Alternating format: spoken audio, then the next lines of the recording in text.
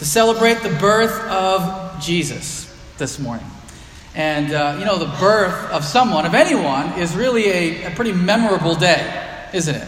It's the day you're born. It's been said that birthdays are wonderful, but too many of them will kill you, which I think is certainly the case. But I think you can learn a lot from someone about their birth. And as a pastor, I get the opportunity oftentimes to visit a newborn child in a hospital, and I think you do learn something about that child right from their beginning. I've been in situations where there's been a struggle. Maybe it's a premature birth, or there's some health issue right from the beginning, and the child is a fighter, willing to fight through the sickness and overcome. And I think that tells you something about the child right from the start. Or maybe it's an adopted child. Maybe you get to see the side of the family that has to give up the child, or maybe the other side, someone who's receiving that child. It tells you something as well. If a child is born into a wealthy hospital here in the United States, that says something about the child and the prospects of its future.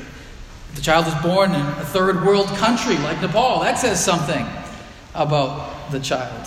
When I was in Chicago, the big thing in our church were home births.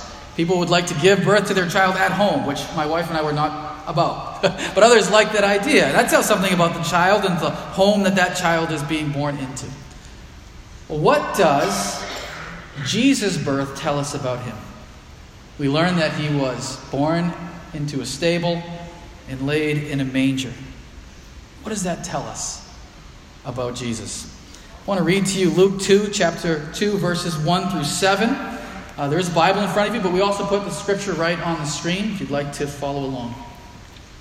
We read these words: "In those days a decree went out from Caesar Augustus that all the world should be registered. This was the first registration when Quirinius was governor of Syria, and all went to be registered, each to his own town. And Joseph also went up from Galilee, from the town of Nazareth to Judea, to the city of David, which is called Bethlehem, because he was of the house and lineage of David, to be registered with Mary his betrothed, who was with child. And while they were there, the time came for her to give birth, and she gave birth to her firstborn son, and wrapped him in swaddling cloths, and laid him in a manger, because there was no place for them in the inn."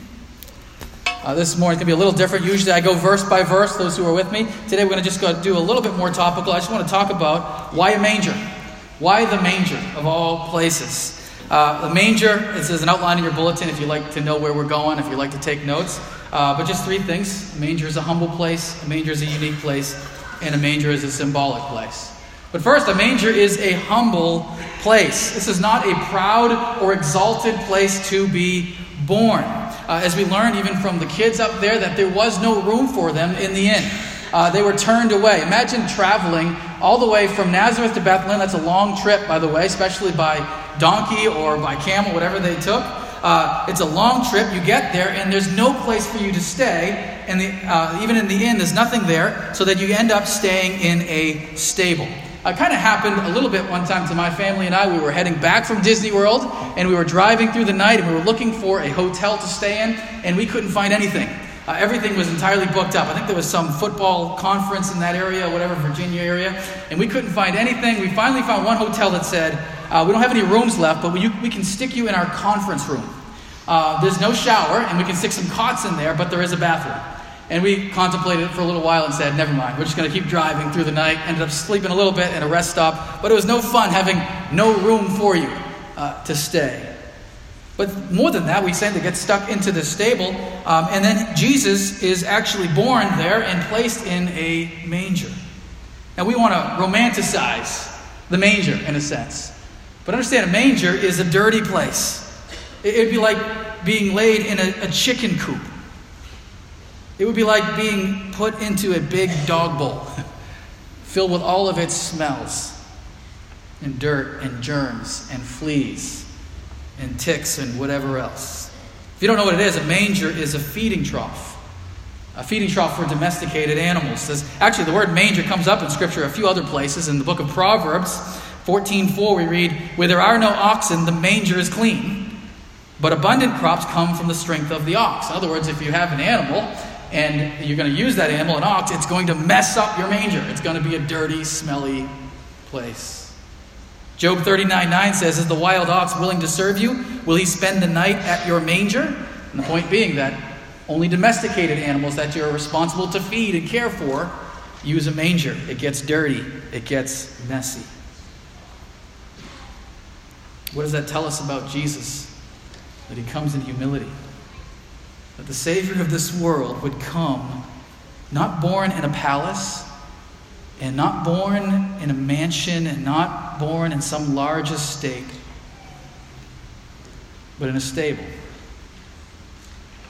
And he would not have some ornate, handcrafted wooden oak crib, or a baby blue bassinet. They'd have to make a makeshift crib out of this feeding trough for animals. In fact, humility wouldn't just be about his birth, it would be about his whole ministry. He was the son of a carpenter. He lived as a carpenter the majority of his life. He had no PhDs, he had no formal education, never wrote a book. Everything we read in the Bible was not written by, well, let's just say, God wrote it, right? The scriptures, but not Jesus himself in his 33 years. And he dies a criminal's death in the end. Friends, Jesus' coming would be in humility, and those who wish to follow him must serve the servant king, which means that we also are called to humility. The pride has no place in his followers, even as it had no place in his birth. Second thing we learned is it's a unique place. It's a unique place to be born, that's for sure. Jesus was to be found and recognized partly by the fact that he was put into a manger. We read that the shepherds are told about this baby that's born. A baby being born in Bethlehem is not remarkable. There's babies born every day, everywhere, all over the world. But laid in a manger, that's what makes it stick out. In fact, we read that Luke 2:12. "This will be a sign for you," the angel says, speaking to the shepherds. "You will find a baby wrapped in swaddling cloths and lying in a manger." And that's how they identify him. 2:16. "And they went with haste and found Mary and Joseph and the baby lying in a manger." In fact, I think all throughout history, I don't think there's any other example, at least that I can think of a baby being born and laid in a manger. If there is, it most likely comes after Jesus' birth and probably as a copy of Jesus' birth or in honor of or whatever it may be. But I can't think of another example. Jesus stands out. He's different than everyone else. He's not just some king or prophet or priest. He's not a professor or poet or a politician. He's not a warrior or a soldier or an admiral. There's something truly unique about Jesus. Not just a baby was born in Bethlehem, though he was truly human, but the eternal Son. He's very unique. Actually, I've been told that grammatically speaking, very unique is inappropriate, right? You can't have anything very unique. Unique means one of a kind, so you either are unique or you're not. But I think in Jesus, maybe we can make an exception. He's very unique. Like if you have a bunch of brown horses and you have one black horse, that one black horse is unique. But if you have a bunch of brown horses and you have one purple pony, that's very unique, right? I think with Jesus, we have someone who is very unique. He is God with us. God showing himself to us. God's show and tell. In fact, this idea of the nativity that we see all the time, it's stood out throughout history as a place that is unique. I think we have a picture of one. There's many, many pictures, obviously, of this. This one comes from the Nativity, it's called, from El Greco, from the late 16th century. You can imagine all throughout the centuries, this picture of the King of Kings being laid in a manger has made it stand out. It's something that I think artists have noted all throughout history as well. I think of the great Bono from U2, right? The lead singer of U2. This is what he said. He said, the same love and logic would choose to describe itself as a baby born in straw and poverty is genius. And it brings me to my knees, literally. To me, as a poet, I am just in awe of that. It makes some sort of poetic sense. It's a thing that makes me a believer, though it didn't dawn on me for many years. Or Michael Card said, imagine what it would be like to be at the Father's side one moment and struggling to sleep in a cattle trough the next. Jesus stands out. Walter Wink said, if Jesus had never lived, we would not have been able to invent him. C.S. Lewis said, you have to decide who Jesus is. He claimed to be the Son of God. His whole ministry, his whole life is unique. It stands out. As Lewis said this, he said, you have to decide whether he's a liar, a lunatic, or Lord. Maybe you've heard this before. Jesus could have been a liar. Some claim that he was. He just claimed to be something that he wasn't. He could have been a crazy person who claims to be God. That happens. Or he was exactly who he said he was. He was indeed the Lord. It's been said that Christ is either completely unimportant or the most important thing in the world. But he can't be anything in between. I go with Lord. I go with the one who uniquely came to us as the Son of God. And thirdly, the manger is a symbolic place. It's a symbolic place. God never tends to do anything without a specific purpose. He tends to have a meaning behind everything that he does, right? Well, what is the manger? The manger is a place outdoors. It's out in the open air, basically. It's out there with creation. Here is the creator of all who is there out in his creation. Under the wood that he has made. Laid in the hay from the grass that he created. Breathing the air that he fashioned. Imagine that, the Creator outside in his creation. What more appropriate place for him? Madeleine L'Engle said, a tiny, helpless baby whose birth we honor contained the power behind the universe. Helpless and at the mercy of his own creation. The manger is a place for animals. I think that's pretty obvious as well. In Bethlehem, that would be mostly sheep. Most of the sheep that were raised in Bethlehem were used for sacrifices in Jerusalem, just a short distance away. And so here we have the Lamb of God, who takes away the sin of the world. Those who've been with us know that's what John the Baptist claimed about Jesus. Here we have the Lamb who has come to us to be our sacrifice, born in the manger. The manger is a place to put food and water. How appropriate that the bread of life, that the living water, that our spiritual nourishment comes to us in a manger. Friends, this Christmas, look to the one born in the manger. Look to him as the creator of all, the one who made this world in all of its beauty, in all of its grandeur, and who submitted himself to creation and was willing even to give his life for us. Look to him as the Lamb of God, as the one who would lay down his life for us, who would give his life for us on the cross. That's where our forgiveness, our grace, mercy from God comes to us by faith in him as Savior.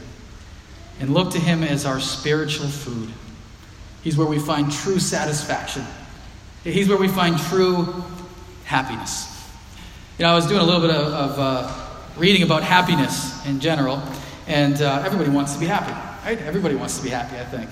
Well, Duke University did a study on happiness, and they came up with 8 things that basically determine people's happiness or play into people's happiness. And I think it's interesting how Jesus kind of addresses each of these things. So just follow me on these 8 things. First, happiness. If you want to be happy, you need to avoid suspicion and resentment. Nursing a grudge was a major factor in unhappiness, the study shown. And what does Jesus say? Forgive as you have been forgiven. Forgive us our debts as we forgive those who sin against us, our debtors. Number 2, not living in the past. An unwholesome preoccupation with old mistakes and failures leads to depression, the study shown. What does the scripture say? Forgetting what is behind, looking forward to what is ahead, I press on to the prize, which is heaven. If you want to be happy, don't waste time and energy fighting conditions that can't be changed, the study found.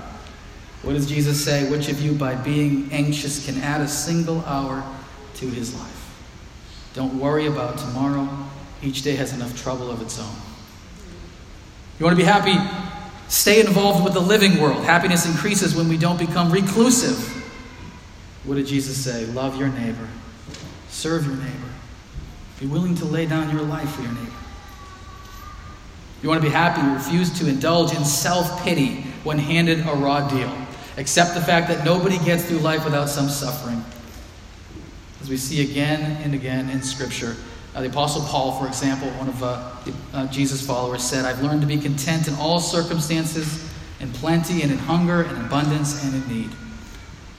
If you want to be happy, cultivate virtues such as love, humor, compassion, and loyalty. That one's too easy. Again and again, Jesus says, love your neighbor, have compassion on those who need it, imitate him. If you want to be happy, don't expect too much of yourself. When there's a wide gap between yourself, expectation, and your abilities, feelings of inadequacy lead to unhappiness. Jesus again and again reminds us that we're sinners, that we need a Savior, and that we only have one master to please, and that's God. And then, lastly, to be happy, according to this Duke University study, find something bigger than yourself to believe in. Self-centered and egotistical people score lowest in any test for measuring happiness. Friends, nothing is bigger than God. Nothing is more important than Jesus and his mission, and nothing is more humbling than to follow him. Look to him as the spiritual food, as the bread of life, as the living water, where we find true satisfaction in God. Jesus came to us in a manger. A manger is a place of humility. It's a unique place, and it's a symbolic place. Today we celebrate Jesus' birthday, the day of his birth. As I said in the beginning, birthdays are nice, but too many of them will kill you. The day that Jesus was born, he became mortal and ready to die. He only had about 33 of them. And then he laid down his life for us. Friends, this morning, behold the miracle of Christmas. God the Almighty was born in a manger. You know, friends, perhaps there is another connection between the manger and us, our hearts. Manger is a dirty place and a smelly place, a humble place, and a place that is unworthy of a king. And yet that is how Jesus comes to us as well. Not because we're so righteous and worthy, or because we've earned it, or because we're so good and clean, but in his mercy, in his kindness and his grace, he comes to sinners who don't deserve him. That's really the definition, friends, of grace. Jared Wilson said, Christmas is a reminder that God's sovereign love reaches, prioritizes even, the outskirts of humanity. There is your hope, lying in the manger. He is much bigger than he looks. Would you pray with me?